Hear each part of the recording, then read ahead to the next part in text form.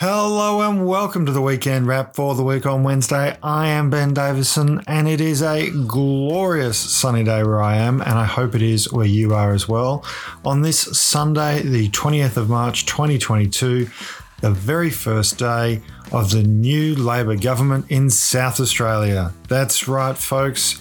The South Australian people have spoken and they have turfed out the Marshall Liberal government after only one term in office. To be fair, it was a government riddled with scandal, defections, people moving to the crossbench. Even the Attorney General had to be stood aside. And it was quite a weird sight to watch her on the panel of the ABC broadcast last night talking about how great the Marshall government was, as the numbers quite quickly racked up to indicate that they would not be returned to government. Almost every time she spoke, she had to mention somebody's scandal, somebody facing charges, somebody having to sit on the crossbench. It was quite a remarkable insight into the state of the Liberal Party in South Australia. Of course, Peter Malinauskas, the Liberal leader, the now Premier of South Australia, the 47th Premier of South Australia, led Labor to a resounding victory. The way the South Australian electorates are set up meant that Labor would need to get a substantial swing, well over 5% to it, in order to get the 4 seats it needed to form government in its own right. At the moment, the ABC has Labor winning 25 seats. 24 is a majority. It has 25 according to the ABC, and the ABC is projecting out that it might win as many as 28.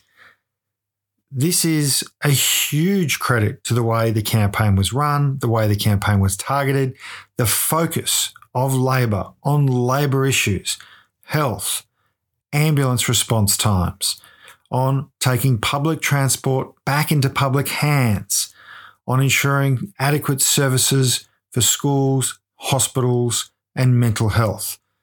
And at the same time, pointing not so much to the dysfunction of the Liberal Party, but the impact that dysfunction has on ordinary people. For example, pointing out the pet projects that had been delivered, the failure to deliver core services like ambulance response times, and tying that back to a dysfunctional, disinterested, disengaged government. Huge amount of credit to the South Australian Labor Party for its campaign and for bringing the party back into government. People outside of South Australia may not know this. Labor was in power for 16 years before it lost to the Marshall Liberals. They've only served 4 and now they're out of power. They spent almost half the time in a minority government. The Marshall Liberals lost so many of their own MPs to the crossbench. Interestingly, the seats that have fallen, Adelaide, Devonport, Elder, King, Newland, is a mix of more suburban and urban seats, and also seats that you might more traditionally call regional. Also, the seat of Stewart, where an independent who served in the Wetherill government in 2014 has knocked off the deputy leader of the Liberal Party and the now former deputy premier. Stephen Marshall himself is only ahead by 100 votes in his own seat. And if you look at my Twitter feed, I posted a photo of Marshall and John Howard together just days ago, commenting that in Howard's view, if you were going to lose government, you might as well lose your own seat. I didn't realise that would be quite so true as it looks like it may well be. It is a remarkable outcome. And it was obviously discussed on Insiders this morning when Simon Birmingham, the Liberal Senator for South Australia who serves in the Morrison Commonwealth government as finance minister, was asked about what went wrong. How is it that a first-term government, a government that had faced the pandemic, handled it not terribly, not perfectly, but not terribly for the most part, until certainly the later elements of it, that had put some economic runs on the board, although unemployment now in South Australia is among the worst in the nation. How is it that that government was unable to beat a relatively inexperienced Labor leader? Peter Malinauskas is only 41 years old, incredibly charismatic though, and as I said in my video that I put out on Friday night, actually a genuinely good guy who wants to achieve things for working people. How is it that that Marshall government was unable to defeat Peter Malinauskas and Labor? How is it they were unable to run a campaign to hold on to the seats they had and pick up some? Well, Simon Birmingham, Minister of the Morrison government, did what you might expect a Minister of the Morrison government to do, and that is blame the people. Instead of saying, these are the issues the Liberal Party has, the dysfunction, the failure to deliver on core issues for people, he instead said that people had been tricked. It was his view that the people of South Australia had been tricked, that huge numbers of them, obviously, had been tricked in some way. Now, this is a ridiculous notion. And of course, Labor ran a strategic, targeted campaign.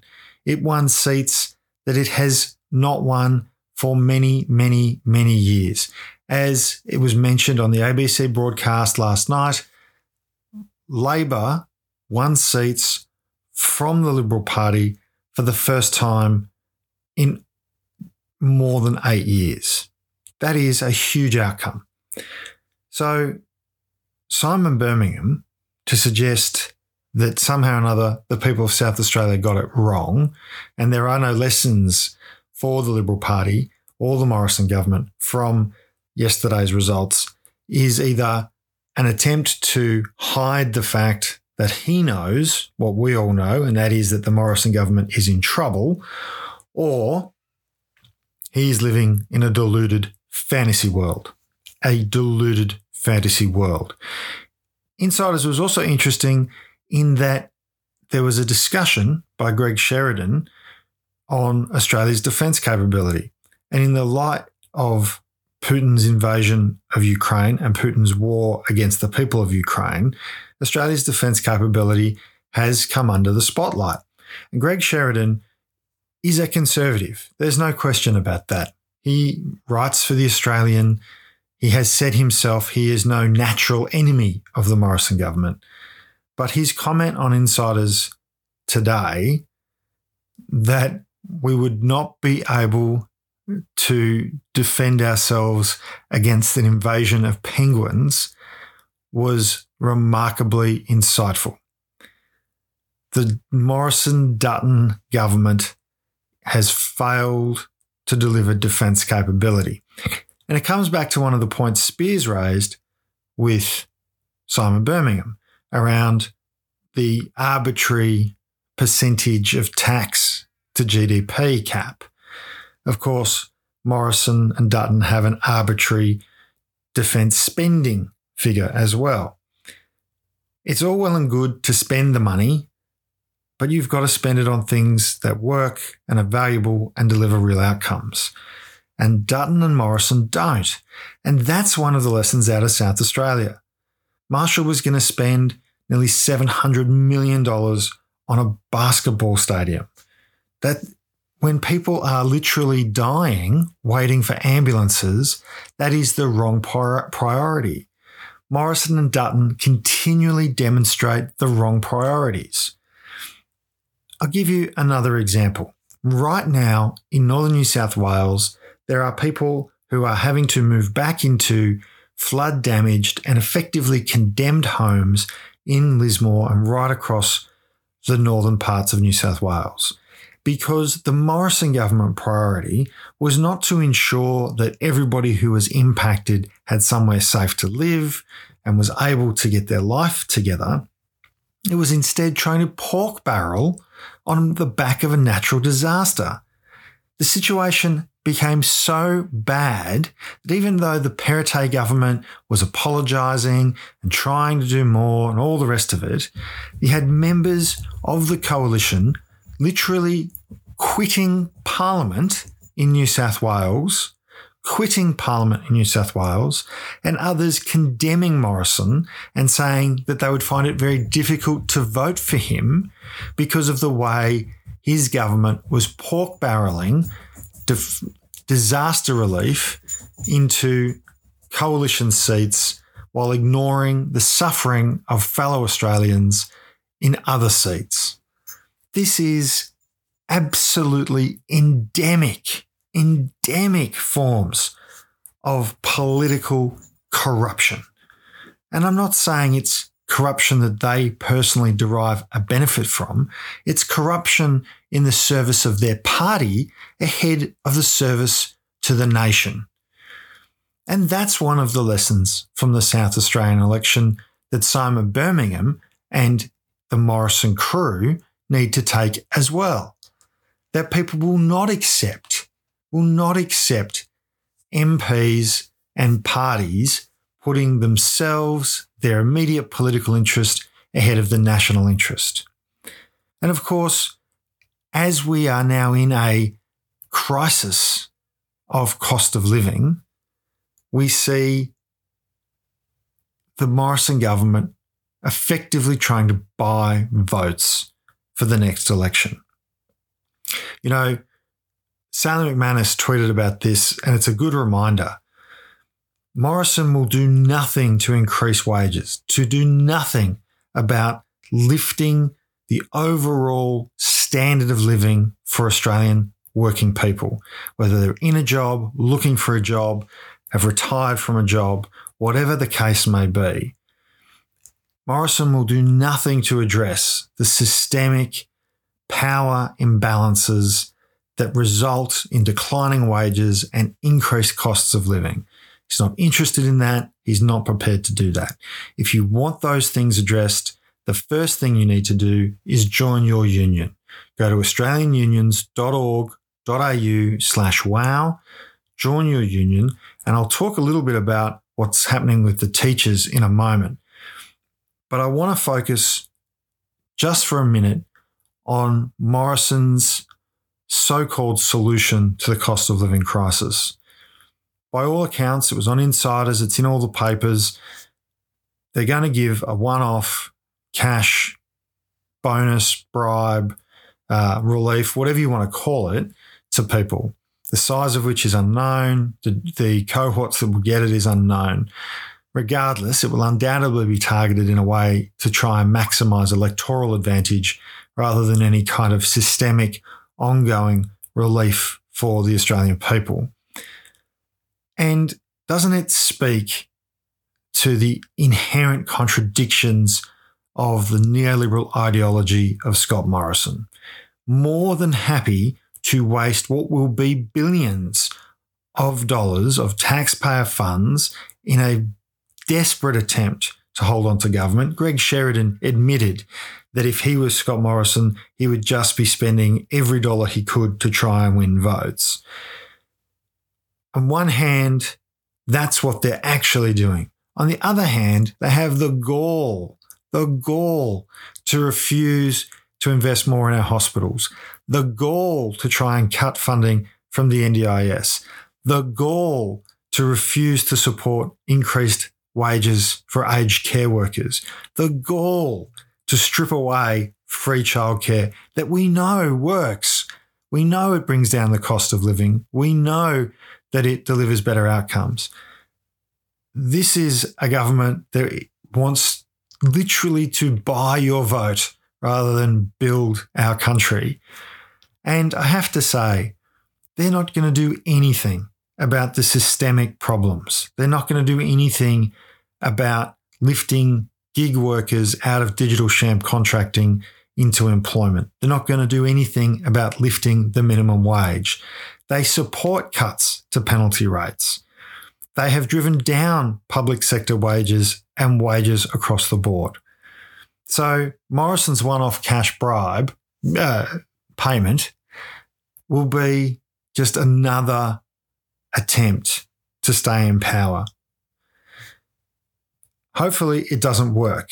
And on insiders, they speculated that people probably won't fall for it. But of course, we know we have to keep having the conversations. Again, a lesson from the South Australian election. Having the conversations, doing the work, talking about the kind of place we want this country to be and how we can make it the place we want it to be. So important. And please do share this episode. Do talk to your friends, your family, your colleagues, your co-workers. Make sure people understand what's going on. Because I'll give you a little cameo about an industry that is in crisis, and that is education in New South Wales. We've seen this year, obviously, industrial action in the public schools in New South Wales. There was reports this week of schools in Queanbeyan telling students to stay home for 2 days a week because of the shortage of teachers available to teach them. We've seen teachers are now working up to 60 hours a week in New South Wales in the public sector. We've seen that 1 in 3 teachers is thinking of leaving teaching, which would only worsen a crisis that a shortage of teachers is creating in New South Wales. We've seen also that the independent and Catholic school teachers have had enough as well. Their workloads have increased dramatically. Their wages are not keeping up. And now the Independent Education Union is talking to its members about potential industrial action in the independent and Catholic school sector as well. All in all, the education system in New South Wales is under a huge amount of pressure. The Commonwealth Minister responsible for education is Stuart Robert. Now, Stuart Robert, as regular listeners to The Week on Wednesday will know, is an absolute plonker when it comes to being a government minister. And of course, he has called public school teachers duds, says that the bottom 10% of them should be sacked. It's a remarkably blind ideological view of education. Instead of investing in teachers, investing in education, Stuart Robert wants to purge teachers from our system. I don't know who he thinks will teach the children of New South Wales if a third of the teachers leave the public system. I don't know how he thinks the Commonwealth will fund the influx into independent schools, assuming that's what he thinks will happen. Of course, we know the cost of private schooling is prohibitive for most Australians, but no doubt he believes people will flock to a private, market-led education system. The Morrison government is not going to help fix the situation in education. In fact, their comments and their approach actively make the situation worse. So we need a change of government. We need to have a Commonwealth that supports teaching from early childhood into primary, secondary, TAFE, apprenticeships, on-the-job skills development, university, and of course into research and nation-building capacity beyond that. What we have instead is Stuart Robert. And I can't tell you how disappointing he is to see holding a ministry. But there's lots of good news. The people of South Australia today are being governed by a good, worker-focused Labor government. The polls show Morrison is in trouble. Even conservatives like Greg Sheridan are finally admitting that the Morrison-Dutton national security lines are so hollow that we couldn't stop a penguin invasion. Their economic management lines are so broken that they're literally forced to try and buy votes at the upcoming budget. And while the people of Lismore were initially cut out of support, the bad politics backfired so badly that now all of Northern New South Wales is getting the funding and support that it needs. Hopefully, it won't be too little too late. But by the same token, one suspects it will be too little too late to save the Morrison government. Now, don't forget to join Van and I on Wednesday for the Week on Wednesday. It will be a later edition as unfortunately we both have commitments throughout the whole day, but it will come out on Wednesday night. And of course, Van's audiobook, QAnon and On, A Short and Shocking History of Internet Conspiracies, is now available through Apple and Audible and all the places you can get your audiobook. So do have a look at that, do download that. And a massive thank you and congratulations to everybody who's supporting the Week on Wednesday through our buymeacoffee.com/Week on Wednesday page. It has allowed us to build our audience. More and more people get to hear both the Week on Wednesday and the Weekend Wrap, and we really appreciate your support. So until next Wednesday, remember, be kind to yourself and to each other.